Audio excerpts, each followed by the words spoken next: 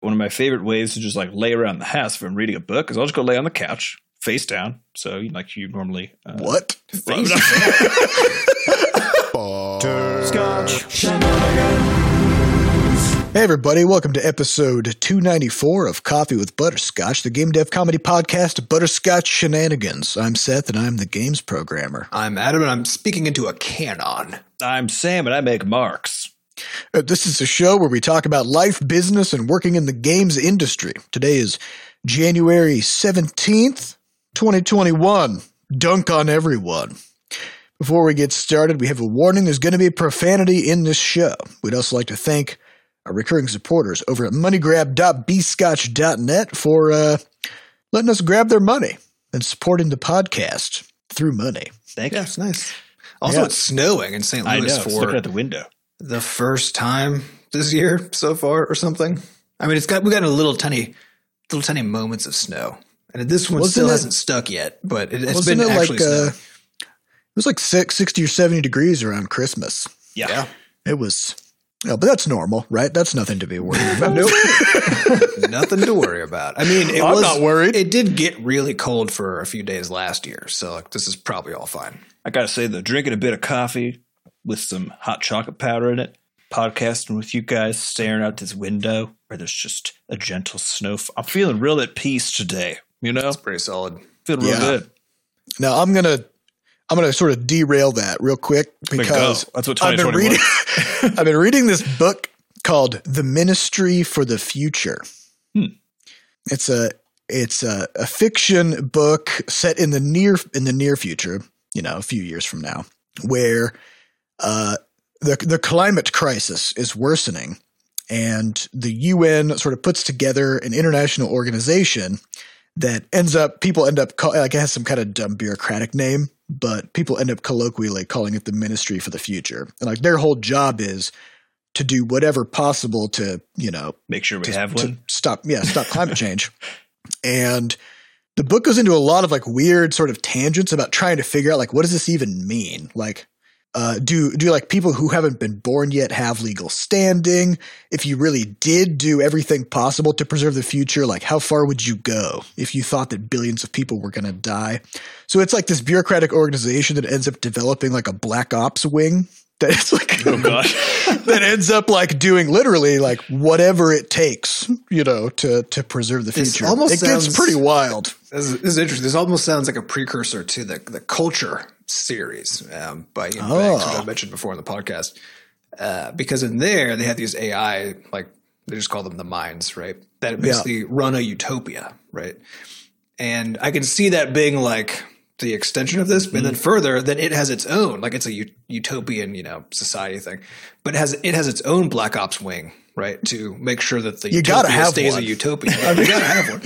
You can't not have a Black Ops wing. Nope, you know what I mean? Everybody's got one. You don't want to be left out. Why don't we have a Black Ops team? Well, I mean, maybe. I mean, do we? No, obviously. Nope. We certainly don't. We certainly don't have a Black Ops wing. I know we don't. That's why I'm asking. Don't think anyone should look into that. Don't look into it. Hey, Sam. What?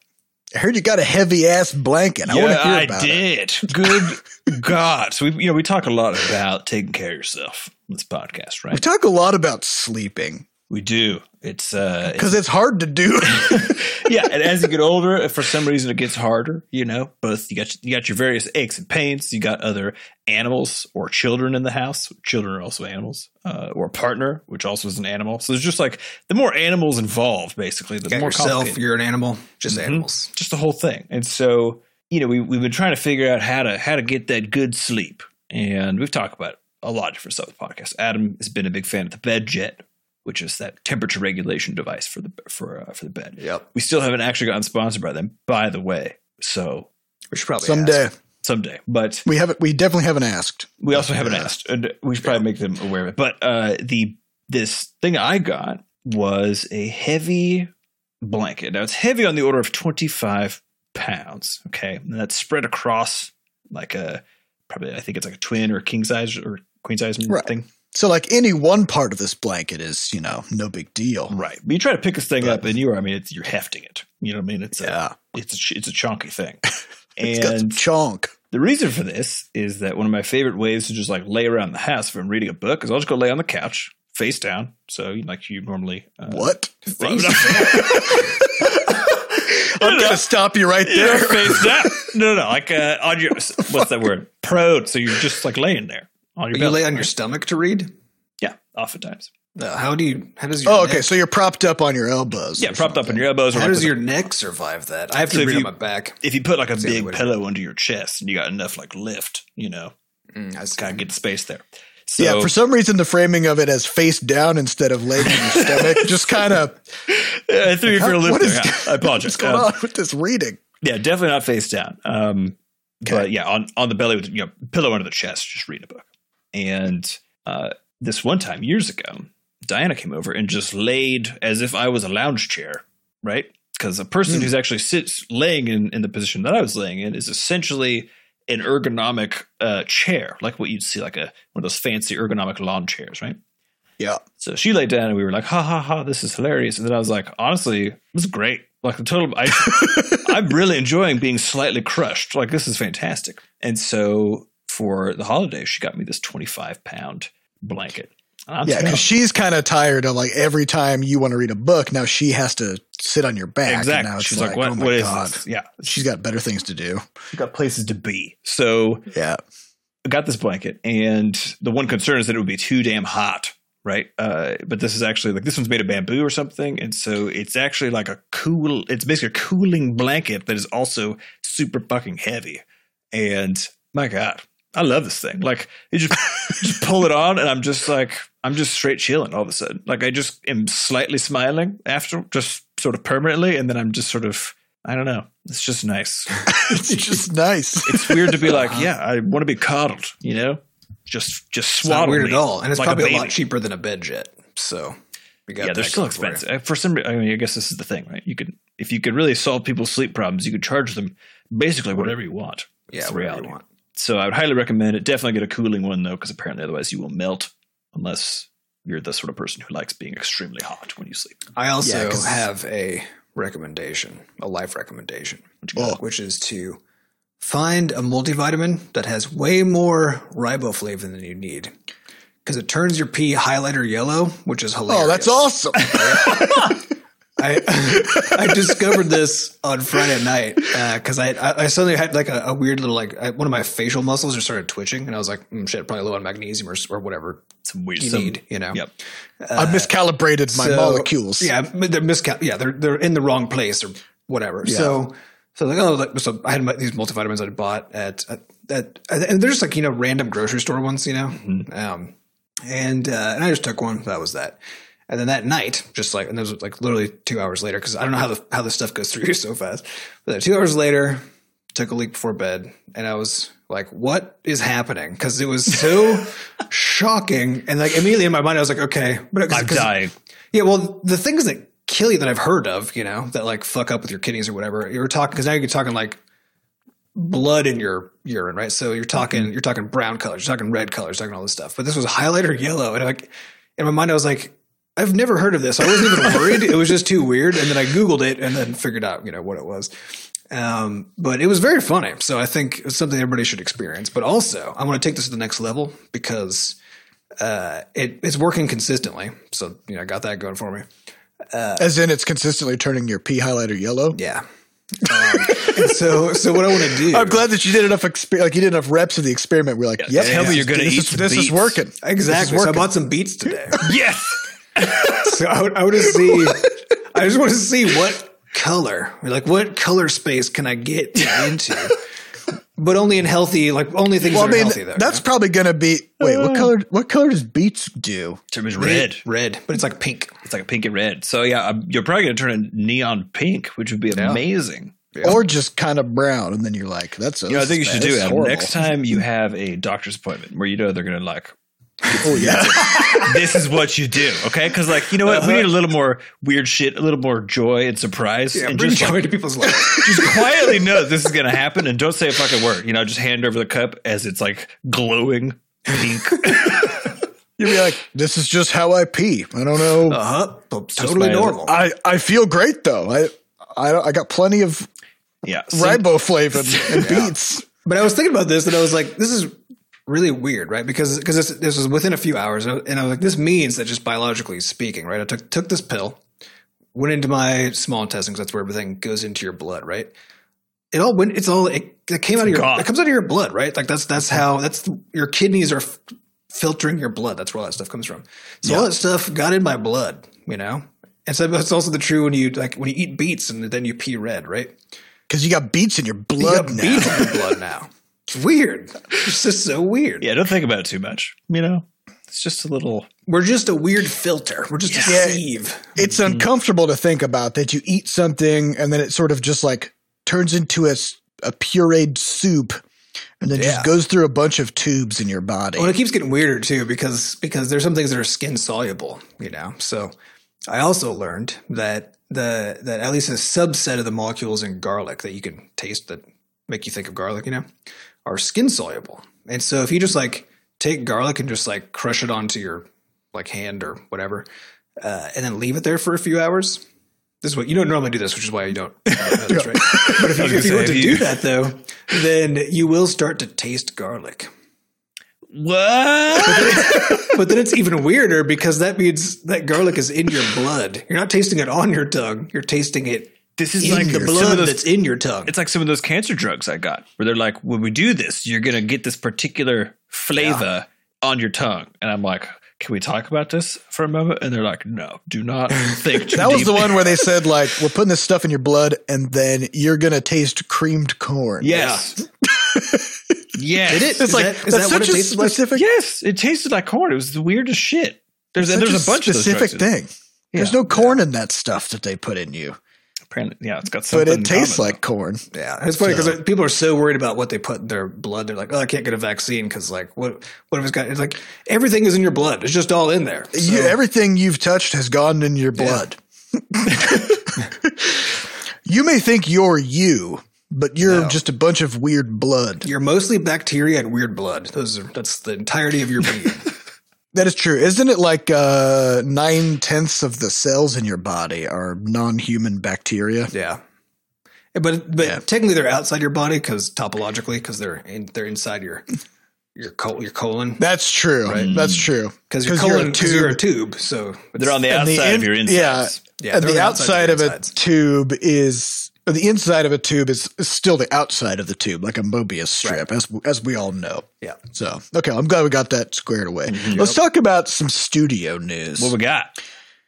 Well, we had our quarterly meeting because it's January. It was a good one. We sat down and we were like, let's think big. Let's give ourselves some space to really explore ideas. We like to do this, especially at the top of the year, because one, it's after break. So usually what happens. The top is January. That's like Yes. that's the number one. top of the year. Yeah. It's all downhill from here. It really is. Yeah, apparently it seems like it.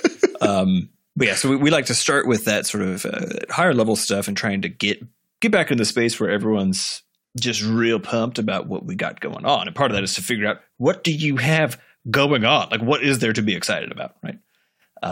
And so the challenge this time was, this is the first time we've had to do this in quarantine, remote. And we've talked a lot about the challenges of remote work on the podcast, as well as a lot of the benefits. And while we've been enjoying it quite a bit, we'd identified a few things we were trying to grapple with a bit better this year, from better whiteboarding sessions with which Seth had found with, I think we talked about this last episode, Limnu, doing some whiteboarding stuff. Adam and Seth got little tablets, so that we could trying that out to see if that works well to solve that problem. But this It works. It's pretty fun. It is really fun, yeah. This other one is weirder though, which is like, how do you have a sort of more of an emotionally resonant, like rah sort of a thing that, like, how do you kind of get people a little bit more whipped up and into like a different sort of a state than just the procedural motion of doing the production or business stuff when you're remote, because you're still in the same space, still staring at the same damn screen, etc. Well, and something happens because there's a 400 ms half second whatever latency.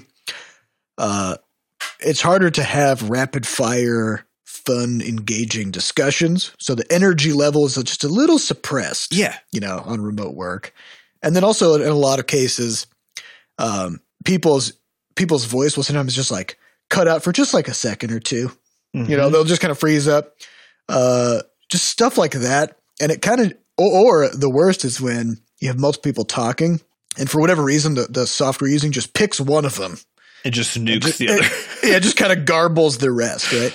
And so you end up with these just like the more people you get into a discussion like this, the shittier the discussion becomes. Yeah, because truly. It's just harder to maintain the social dynamics. Yeah, it's like we wanted to do a little bit of work to figure out, like, okay, how can we have a bit more of a dynamic moment for ourselves to kick off the year? And so what we ended up doing was two things. So one is to achieve a better sense of a different space. Was we used Google Hangouts, and kind of like with Zoom, like any one of these things, for the most part, you can swap out your background in these programs. And so everyone brought a screenshot of like one of their favorite game moments, and then we used that as everybody's individual backdrop.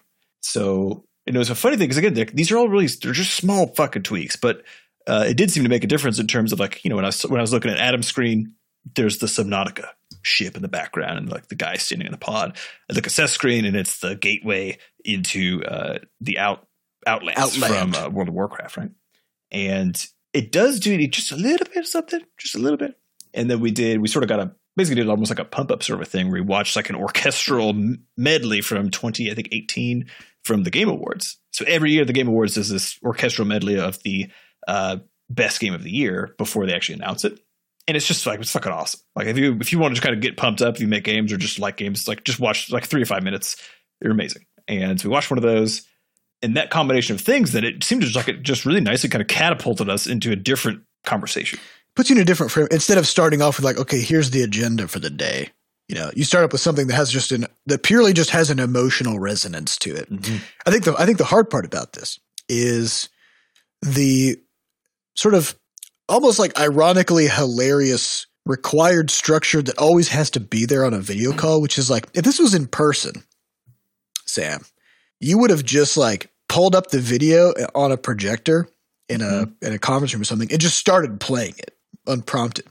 The problem is, in a video call, you have to share your screen, and then other people have to opt into watching it, right? And then you got to make sure that everybody can hear it. So there's always so you're like, oh yeah, okay, can everybody click on this? Can you share screen? Okay, is the audio good? Is this good here? It's like immediately, like everybody has to like work to see what you're getting at and be like, okay, I see where this is going. Like, I think that's only partly true though, because having worked with AV equipment to try to that is true. Yeah, I think in many ways it's more reliable actually to just screen share and all of it. It just works basically every time. But it is true though that you can't surprise people. You can't give somebody a presentation without their consent. You know, unlike in real life where it's like no matter what people are doing, you can present. Yeah. I mean, remember the days when you would just prank someone by just suddenly giving them a presentation? Yep. Like, man. That was sick. Sickest. Yeah, so I think there's this general sort of thunder stealing, I guess, that happens in remote work where it's like it just kind of you can charge it up as much as you can, but there's a bit of it just kind of leaking out. And so you really gotta be on your game, I feel like, to do this pretty effectively. It's gotta be a pretty tight thing that you're running with some good pre-planned moments to really get it going. I gotta say being a teacher and trying to teach like 20, 30 kids over Zoom, like how in the fuck would you even begin to make this interesting? I mean, I know many teachers have done a fantastic job of making this conversion. Yeah. But it had to have been unbelievably difficult. Oh yeah. Probably remains so. And I've heard all sorts of funny stories about like, kids are kids. And so especially the younger ones, some kids don't understand that the teacher's actually, that is a person, if that makes sense. Cause they only see them through this. They don't quite understand that it's like a real person. Yeah. So there's all sorts of funny conflict. But I think, frankly, everybody's transition to remote stuff certainly deserves a round of applause. I think you're right that teachers in particular, good God, bless your souls. Because already, like, I don't know how in real life you control a room of 30 people who don't want to be, let's be honest, don't want to be there, Yeah. And you're making them learn stuff that they definitely don't want to learn about. Yeah. Yeah. So talk about like an effective social contract. The fact that this works at all, right? That you can teach people who don't want to learn. Honestly, I was watching some comedy sketch the other day, and there was the teacher who was the joke was just like the recurring joke that it was that the kids just kept doing stuff like talking to each other, and the teacher just kept extending how long they had to stay in class, and they couldn't go to lunch, right? But then eventually. It's been like 73 years and the kids are still there. Somehow they all have beards, but the teacher hasn't aged somehow. Yeah. Like everybody has a beard. The men and the women, they are older, they have beards. I will say, I'm sure it's very nice that you could just like mute people. Yeah. Yeah. You know? But I was just thinking about how like, because the teacher was just like, you can't go to lunch, right? He just says that. There's like 20, 30 kids there. He's like, you can't go to lunch now because this person was talking. And all the kids are just like, dang it. And then they just don't go to lunch. Yep. Right? Like, what is that? Like if somebody, that's what it is. Yeah. If somebody says to you, like, you don't get to have lunch today. What would you like now as a 30-year-old man? I imagine you can't tell kids they can't have lunch. That probably isn't. I don't know. Maybe it's an Australian thing, but just the idea that you'd be like, you're in detention, you're staying after school, or you're like, you're doing this, or you're doing that. And they would make you do these things as punishments, but they wouldn't make you do them. They would just tell you that you're going to do them now. And then you would just go and do them. Yeah. It definitely is a social contract. Yeah. But it's also, there's always some, threat. There's some implied threat, For school, it's if you don't do this, I will fuck your future. That's right. That's true. Yeah, it's true. Every teacher's got sort of a quiet future knife hidden behind their back. They're just ready, Yep. You want a suspension? Yeah. Here, ready to go. Yeah. Actually, it reminds me of a story, which is horrible, but kind of interesting. I've had one bad interaction with both police and with school administrators, and it was at the same time. And it was when one of my friends in high school was accused of like selling a Vicodin, because he had Vicodin for like a broken arm or something. And he was accused of selling one to somebody. So I knew nothing about this. May or may not have been true. I don't know. I don't care. But because I was friends with this guy, then the principal pulled me in. I was like, you gotta tell us. You gotta tell us if this is true. And one of the school counselors was there, and whose job it is to advocate on behalf of students. And he was saying the same thing. He was like, it was like, if we find out that you knew about this, like it's good on your record and all this kind of stuff. And then they made me go to the cop shop and talk to a police officer about it. So that the whole time you're like, I seriously have no fucking idea. Yeah, I was like, I don't know. I don't. Yeah, but like that was. I don't. I'm not going to suddenly. I can't suddenly know because you put a cop in front of me. Yeah, but it was the first time I was like, oh, there's a real threat here, right? Like if you don't do what the school wants you to do, like they just fuck your future. That's actually the outcome. It's very totalitarian. It's very totalitarian. Spooky.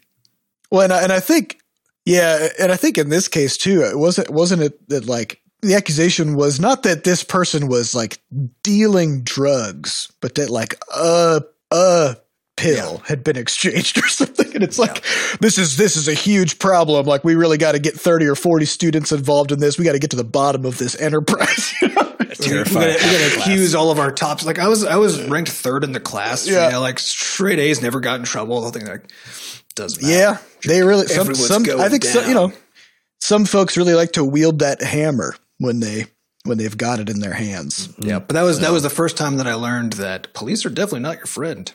Which of course we now all know, right? Very many people already knew, but and so the sheltered life that we had, where we had a literal officer friendly come brainwash us when we were children in school, like that. So there's an interesting lecture that you can find on YouTube by a lawyer, and it's called "Don't Talk to the Police." And this guy is taking a hardline stance as a lawyer that you should under no circumstance ever utter a single word to any member of the police, no matter what is happening. It's like 45 minutes stance. Yeah, it's a lot. And he goes into a lot of explanations and details as to like how he's arrived at it. And it's an interesting stance. Mm-hmm. I think the problem is like, they are people. Yeah. And they'll come up and they'll be like, how you doing today? And you want to be like, fine. Yeah, well, and many of them are nice people, right? So like you don't want to be an asshole. Yeah. But I'm not advocating for any particular position on this, but it's definitely an interesting watch. Yeah. So anyways, we had our quarterly meeting. It was great. We dug into a lot of stuff. One of the things that we talked about was our Crashlands 2, kind of like where things are at with Crashlands 2 progress. We are a few months into sort of experimentation R&D mode, working with new art styles, working with new programming techniques. The way I describe it is we're kind of like poking at the corners. It's like figuring out what the parameters are going to be in the space, and that's why we've been talking about multiplayer for the last 6 weeks or so, and like figuring out where can we actually push all this stuff forward in a way that makes sense for what the studio's capabilities are. Yeah.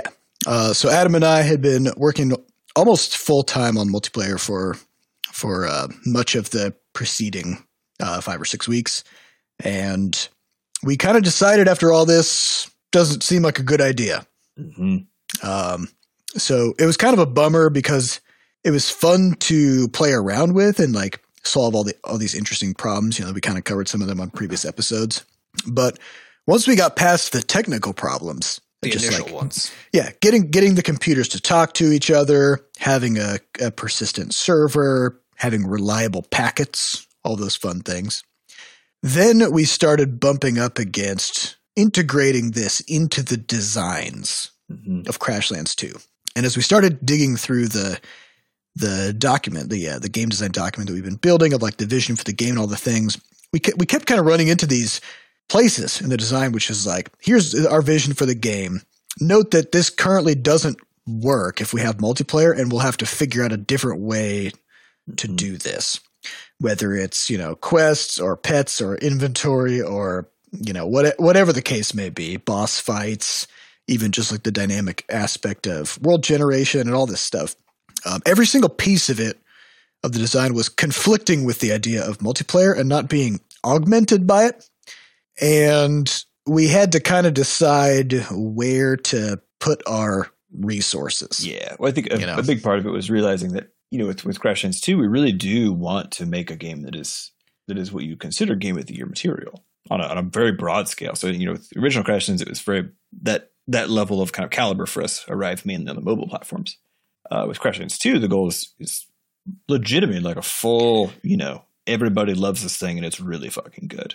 And when you really drill into like what a lot of the experience about Crashlands was, what people took home from it, as well as even, we've talked about on the podcast and even just in the past, what was the thing that made it actually all work was the story, the narrative aspect, the humor, this constant like goofy shit, the quests and all of that. And the unfortunate fact is that like telling really meaningful stories gets extremely complicated when there's basically a random number of people and they're popping in and out, right? And complicated to a point where we sort of realize if you were to back up and just ask the question at the very start, which is, hey, we want to make a multiplayer game. Would you decide to make a story-driven crafting open world game? RPG. And we realized like, no, we would make a multiplayer game first, like, built for that, which wouldn't do such stuff with the story and everything else. And so it's almost one of those weird things like, we ended up having a good discussion about what it means when an audience asks for multiplayer. Because you see, this is like the most routine ask. Well, and we also wanted to do multiplayer. Yes, there's a reason we spent weeks exploring it, right? Because it is exciting to be able to share your experience in a game, especially if you're having a really good time with other people. And so realizing that it's not so much about wanting multiplayer so much as when someone says that, like if you see a game and you're like, oh my God, I played Stardew Valley, for example, when it first came out, didn't have multiplayer. All you want is like, I just want to experience this with someone. I want somebody else to be on my farm with me. Mm-hmm. Yeah, you want to share the experience. Which it turns out, required them to, I think it was Chucklefish at the time. Yeah. It took like a full year, or was it more than a year? I think it was a little over. I think it was 2 years. Yeah. Of full-time contract work to get all the systems of the game working with multiplayer, right? And it's like, that's a lot. Yeah. That's a lot, you know? And like, and even then, it's depending on the design of the game, it'll fit better or worse depending on kind of what's going on. And so the looser the structure is, where there's not necessarily a linear structure, or it's not meant to be the more sandboxy it is, or the more roguelike it is, or the more session based. The less that lots of persistent data matters, but in particular story data. But I think it was interesting though, just this question of what is multiplayer for? When is it needed, and does it necessarily add? Right, because we were acting under the assumption that having multiplayer was the kind of thing that if it existed in a game, any game, then now the reach is bigger. So in part because there'll be people looking for multiplayer games, now they'll find yours, but also in part because they will share with other people, which means more people buy your games, more word of mouth type marketing for your game. And there's probably some, there is truth to that without a doubt, right? Certainly. But is it worth the cost? Right. And more importantly, does it actually the cost is not just on the dollar amount? No, but the cost is also on the design of the game because the game has to be designed to make that be a good experience. And the other part of multiplayer too is that games are best if they are multiplayer or single player, right? Games that are both that's where all the hard shit comes in, right? Because it's very hard to make an experience that feels good when you're by yourself, right? That somehow also works when you're there with other people. And again, that's one of those ones where the lighter the touch can be and the interaction between players, like your Diablo and that kind of stuff, where players are basically just completely separate from each other and the story doesn't matter, right? Yeah, I think Diablo 3 is kind of an interesting example of that because, whether you're playing it solo or in multiplayer, you're just doing the same stuff. And it is marginally more fun to have another person there, but it also kind of doesn't matter that they're there. And I think that's maybe at the upper echelons of difficulty it does, but I haven't experienced that. So when a game, so certain kinds of games, make more or less sense for multiplayer, but so the cost is not just in doing the work, it's also in the design, which players don't really think about, and we weren't thinking about, honestly, right?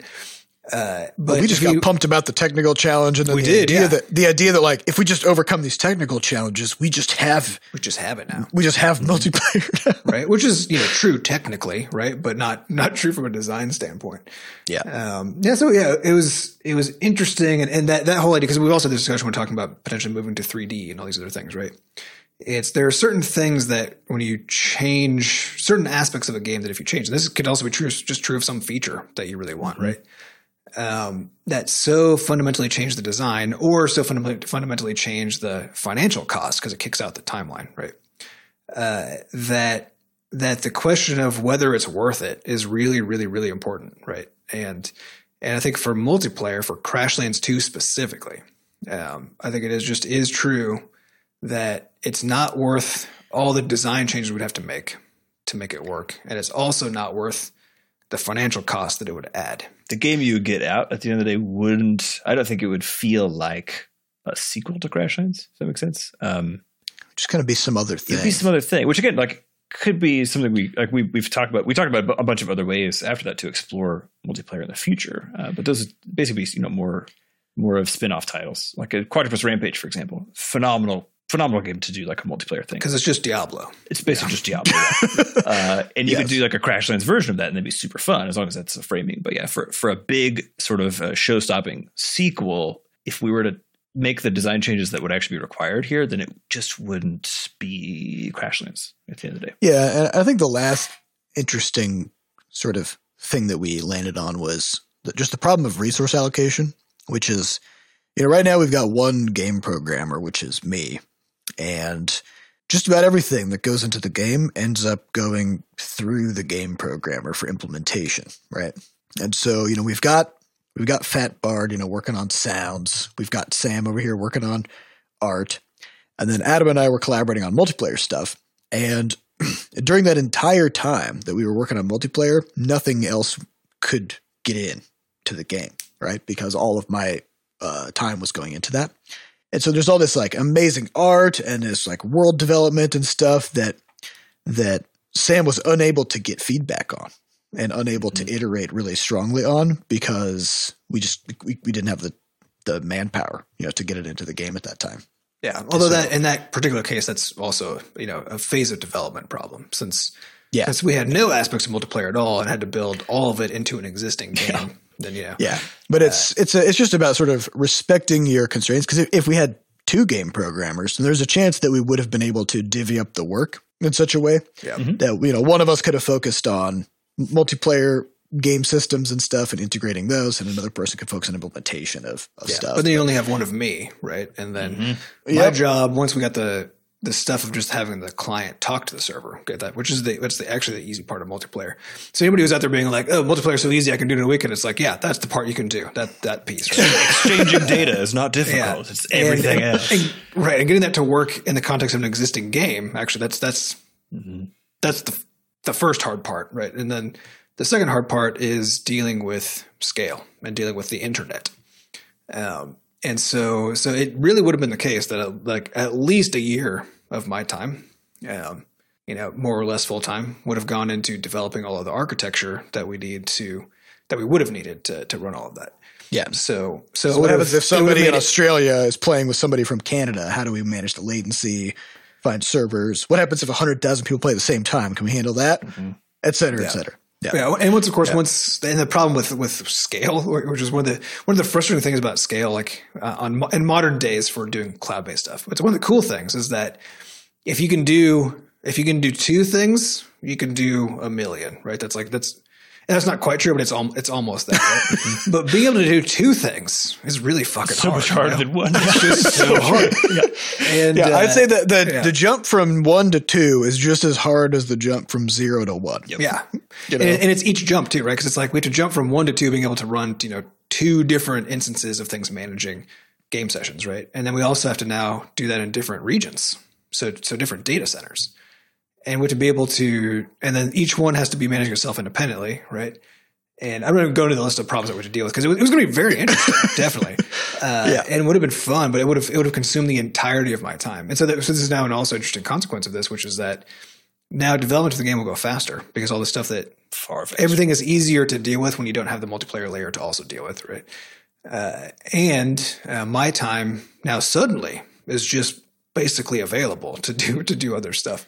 So it's a very interesting outcome of this decision.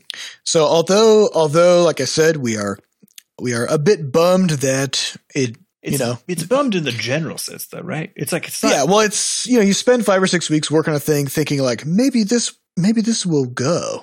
And then you get to the end, you're like, actually, this is a terrible idea. I think it's just the emotional sense because there's something about multiplayer, like you were saying, and I'm actually not sure that we've even figured out how to articulate it because I don't think we truly fully know ourselves. But there's something about the idea of multiplayer that's like it's romantic, it's romanticized, right?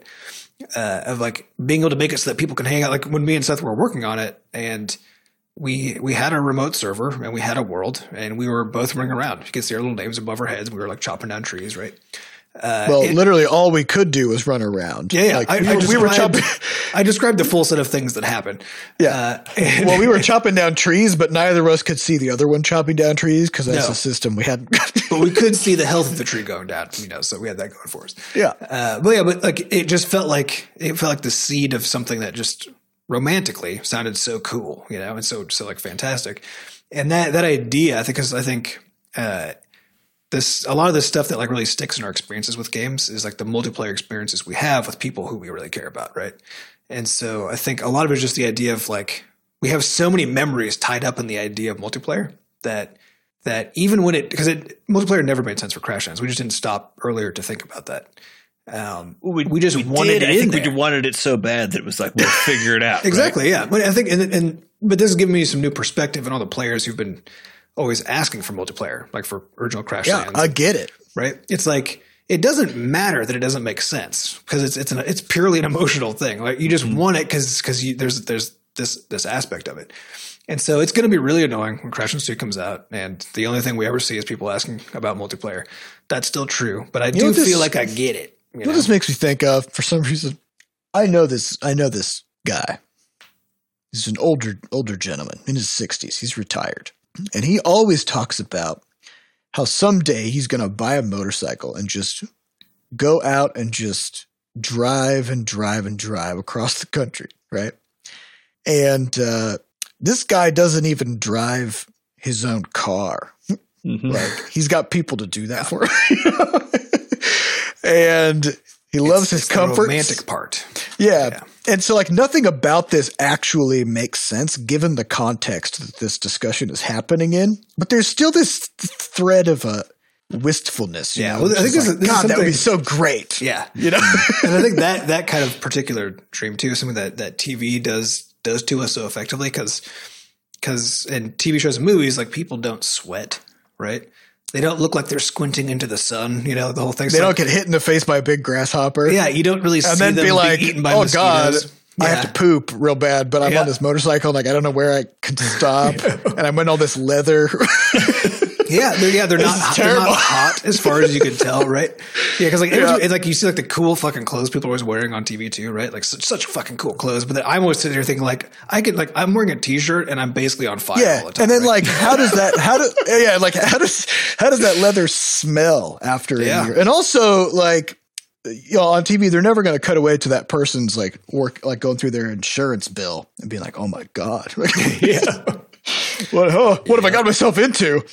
I know it conveniently chops out all the stuff that you would sort of like actually have to be dealing with. Mm-hmm. But we talk about in games and in design in particular, the idea of killing your darlings is a concept from writing that's easy to borrow in this context, right? Which is there's always things when you're making something that you just love. You love it, and you want to keep it no matter what. Yep, you're just like, I will sacrifice everything for this. But at some point, you really need to take a step back and be like, does this make any sense? And you see this in games all the time because so much of people making games, it's out of a labor of love of some sort. Where they've had this dream of the game they wanted to make, or they see the artistry of the thing that they're doing, and there are aspects of it that they conceived of that are very important to them. And this is where you end up with indies in particular because they don't have investors who are necessarily breathing down their neck who spend 7 years, 10 years, right, making a thing because they're butting up against the conflict between the dream and reality, and they'll adjust everything except for the dream, right? And so it's kind of. This reminds me of the Antechamber GDC talk. Yeah. Was it called like an overnight success, 7 years in the making? Yep. Yeah. And that, because here's the thing, like this is a trap, right? Like the idea of getting so attached to an idea that you sort of sacrifice everything to try to make it happen instead of just being like, maybe I'll just do something else. Mm-hmm. Cause I remember, in that talk, that guy he had a hell of a time building this game, and it kind of crushed many aspects of his life, for a long time. So anyways, so we're not doing it. We're not doing multiplayer. Deal with it. We're going to make it an awesome game. We're going to whole ass the vision of the game, and we're not going to half ass two things. We're not going to half ass multiplayer and half ass the vision. Mm-hmm. We're just going to make the game as we think it should be. And I think it's going to be pretty dang good. Last little bit of studio news is we got a new newsletter in the works. Oh yeah. Yeah. Talk about it, Adam. I forgot we still had things left. I was like, oh man, we've been going for a long time. We sure have. So I mentioned in a prior episode that I was wanting to start writing more this year and do more sharing of knowledge, And a key problem has been that I'm into a variety of stuff where there's no one place where it belongs, But the stuff is basically the stuff we talk about on the podcast. It's, it's kind of miscellany, but it's technical, whatever. But it would just get deeper. And then I was like, this is a newsletter problem, right? Because then people can just sign up if they're interested in the same rough assortment of shit that I'm into, right? Instead of trying to like find a platform where it's like, here's my people, and like put stuff there. Mm-hmm. So I burned down one of our old newsletters, which was for Rumpus Community Edition because we're not using it. So anyone who's on that will have received an email a couple days ago, your time when the podcast comes out, about that, and starting a new one that I'm calling Dev Chat. Of note, Rumpus CE is still in use. Oh yeah, Rumpus CE is still fine. We're just not doing the newsletter. Just not the newsletter because it's sort of like it's in a frozen state. So yeah, but I'm calling it Dev Chat just because I needed a name. It's experimental. I don't really know what it's going to turn into exactly, but it's going to be just kind of the same sort of topics that we cover here, but more on the technical stuff, a lot more programming stuff, and then going deeper. So how do you sign up for it? So to sign up for it, you can go to tinybs.co/devchat. Nice. Yeah. tinybs.co/dev. Just a little bit of BS to spice up your week, you know? Yeah. TinyBS is our in-house URL shortener. I mean, it's a URL shortener for exactly. You gotta have one. Because otherwise, what are you doing? You know. I think it's gonna be a lot of fun. I'm excited about it. And I have now this weekend I've just been like putting down idea after idea of like all the articles that I want to write, and then consequently the newsletter content that I want to put together. So I think it's gonna be fun. Get in there. Get in there. All right. Well, I think it's time for us to get on to some questions. These questions come from our listeners over at podcast.bscotch.net. Highest upvoted question comes from Jumping Up Jesty Bonk, who says, Adam mentioned the discovery of ClickUp in a recent episode. Did your team decide to make the switch? If so, how was the transition experience? Yes, and ongoing. Are the two answers. So ClickUp, basically anything that Monday does ClickUp can do better, as that old song from the Nike commercial or whatever the fuck, as that goes. And I think its only relative flaw is it's a little slower. But everything else it does slightly better, especially for technical stuff. As in you can sometimes see it crunching a thing. Yeah, you'll click on a thing and you'll be like, I want to change the status. And then there's like a slight moment where it flips over. There's some of that. So that's the only thing I'm worried about with the full transition. But yeah, so we can't do it because we have automations and stuff that have to go along with it. In particular, stuff that's connected to Rumpus. So we've talked in the past about our game versions board that as our builds go out, the board lights up with the status of the builds and they're processed through QA and all that stuff. So currently that's all on Monday. And then same with our feedback. So when everybody leaves us comments in our feedback system, the way that they get into our system is we just click a little button and it gets uploaded into Monday. So stuff like that. I have to go basically hook up the ClickUp API to Rumpus, get all the features in there, and then we can do a full roll after that. So I will say, because we're doing multiplayer, then I hadn't had time to do it yet. Yeah, but now you do. Yep. I will say though that we had some assumptions about how we were going to be using ClickUp and how it was going to work. And so the initial inkling was to just, hit the button that sort of auto imports your entire Monday setup over to ClickUp. It turns out that would have been a huge mistake because ClickUp is just different enough that if you're already using Monday, you may want to just set things up a bit differently in ClickUp. Yeah. So definitely just go use it. It's free to use and check out. Yeah. So I think they have a whole free tier, right? Yeah. Sure. So just go start using it with your projects or whatever and see how it works for you. Well, I think that is the biggest workflow you need. Yeah, that is the biggest advantage it has on Monday is that Monday has no free tier.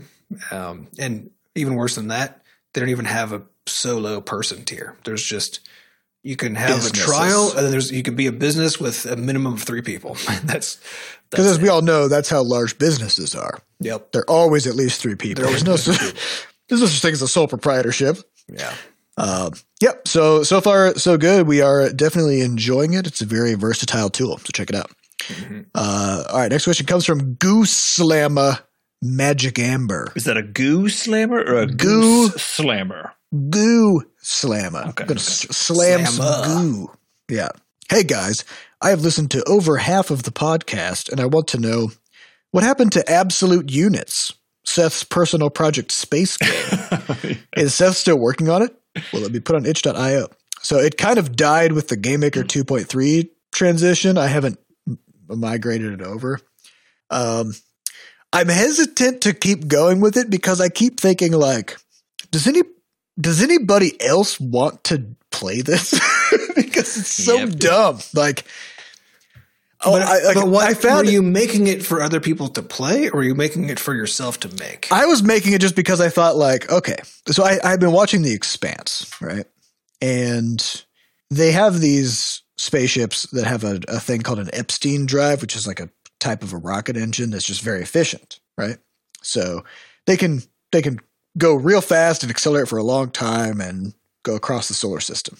And I just had kind of a question of like, what would that feel like to just kind of like, how long would this really take?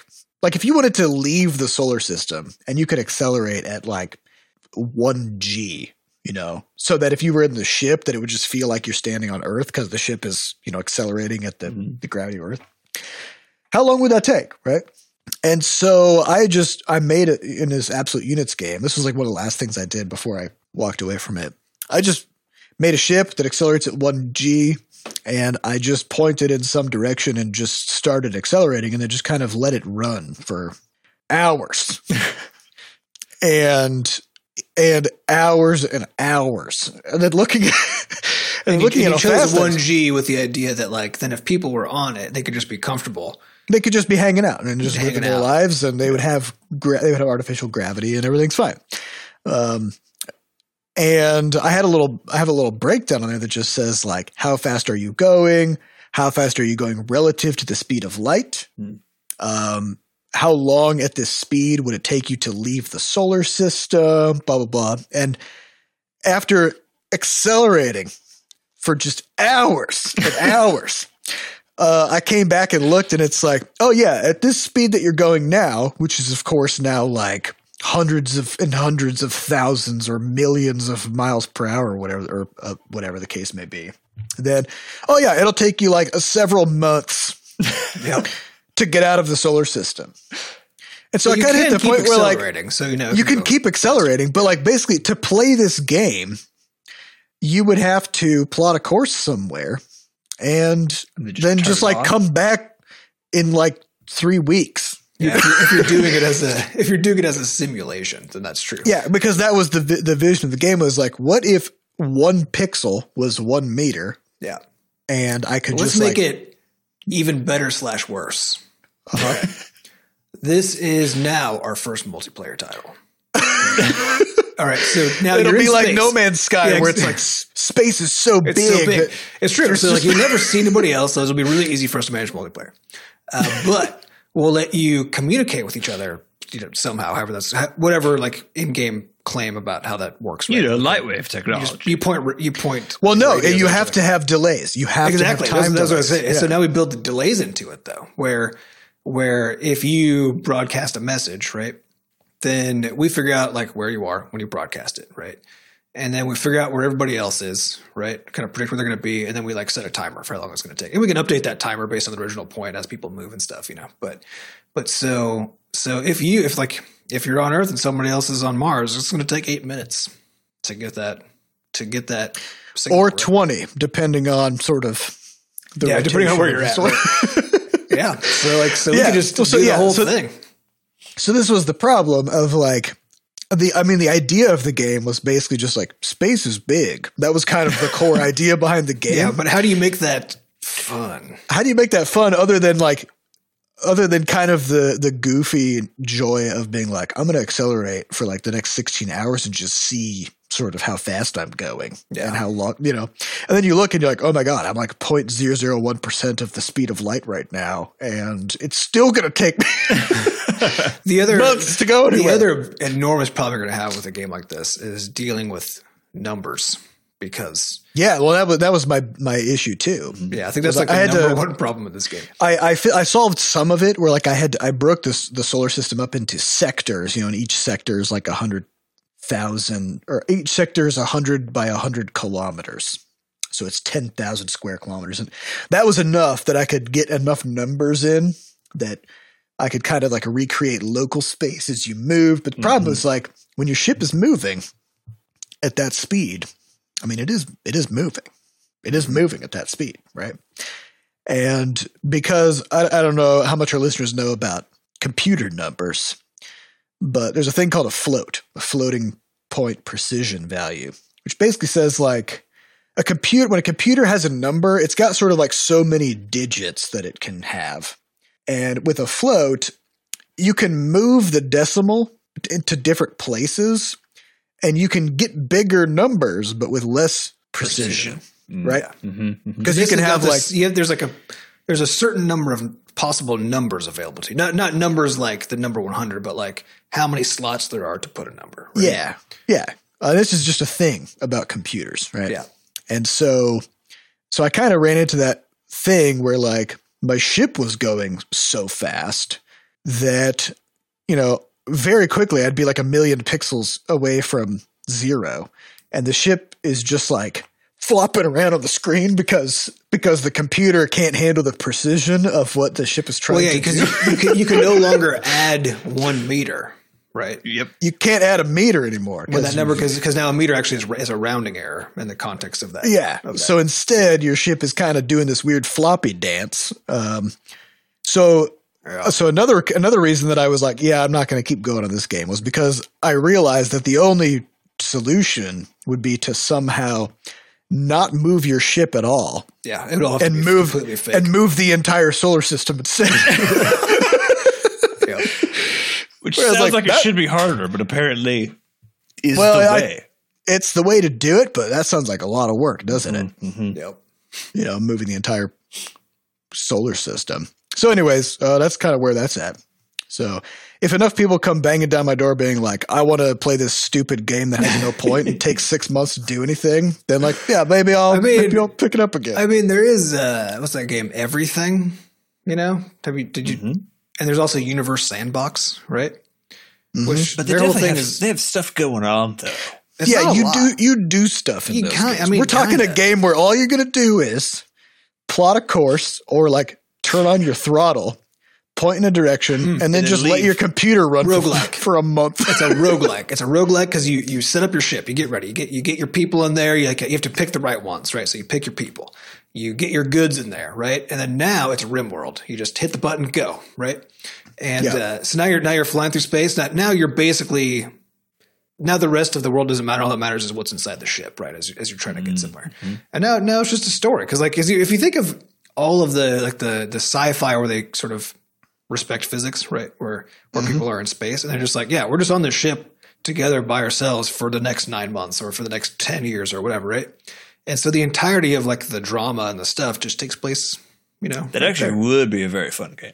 If it was, if the context was you embark and you're sending a colony ship or something, and you can steer it, like you're in the universe, like you can just let you like go wherever you want to, right? Mm-hmm. And then then you just have like on ship, you got some drama going on. But now that actually makes it a lot more interesting if there are other people in the game. Well, this is why space games are always either about what's happening on the ship, or they're about planets, planet hopping. Because otherwise, space is a big fucking empty void. Who cares?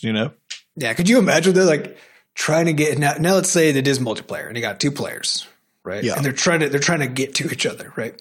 And each one's going like 1,000,000 kilometers per hour, coming from different places, right? In different directions. There, and they're trying to get to a common point, right? Yeah. Except here's the thing, like this is why the stuff NASA does is just fucking mind-blowing. It's amazing. Yep.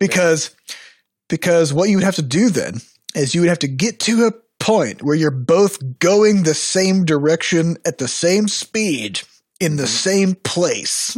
Yep. So it's like, yeah, it's fine that you're both going 1,000,000 kilometers an hour because you're next to each other and you're both pointing in the same direction. So relatively, you'd look out there and it's as if neither of you is moving. Mm-hmm. Yep. Nobody's moving, right?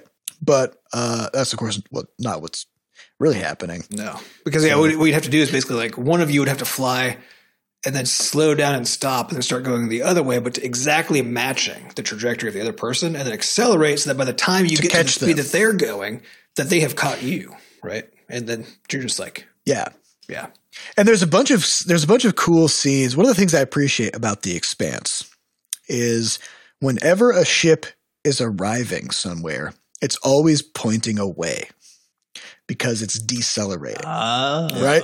Yeah. Like every other space show is like, look, they're like, look, it's an airplane, and the ship comes in with its engines pointing the opposite direction of the thing it's going toward, which would mean that it's accelerating toward the thing, right? So they've nailed that. But yeah, I mean, when I was playing this little game that I made, it's like, yeah, you have to do that, right? Like if you wanted to meet up with someone in space, you'd have to go faster than them for a while in that direction, then flip your ship around backwards, and then slow down by pointing your engine at them, and burning it that way for a while. What if you made it so that that if you did leave the game, that it would respond to real time, so that you could then just come back, right? And then you would be like, oh, so like if you came back 2 months later and turned the game on again, you would be 2 months further on your journey. Yeah, you're like halfway to Alpha Centauri by now because you've been accelerating the whole time. Yep. now you're like, shit, I got to turn around. And then 2 months later. Well, at that point, it's almost like a Tamagotchi version of space exploration. Well, right? I mean, but that's the thing. It kind of, if you wanted to make a space game where basically the one difference between the real world and this space world is that fuel doesn't matter. Mm-hmm. Like if that was the one change, then you could make a real-time space game, but it would still be the case that everything would take forever. Yeah. So I think the only way to do it would be to make it Tamagotchi style, where you start something and then you just kind of check back in 3 days later. A calendar invite for yourself. Right. On. See if your crew's still alive, whatever. Yeah, they're not. They died. So anyways, So hope that answers the question. I think that's all the time we have for this week. Thanks for asking about Absolute Units. I love talking about it, even though I abandoned it. We'd like to thank our producers, Fat Bard and Jen Coster, for putting the podcast together. And thanks to our community moderators who keep our Discord running. To get more involved in the Butterscotch community, just go to podcast.bscotch.net, where we have links to the Discord, a way for you to donate, and links to the podcast archives. Thank you all for listening. We'll see you next week. Goodbye. Bye.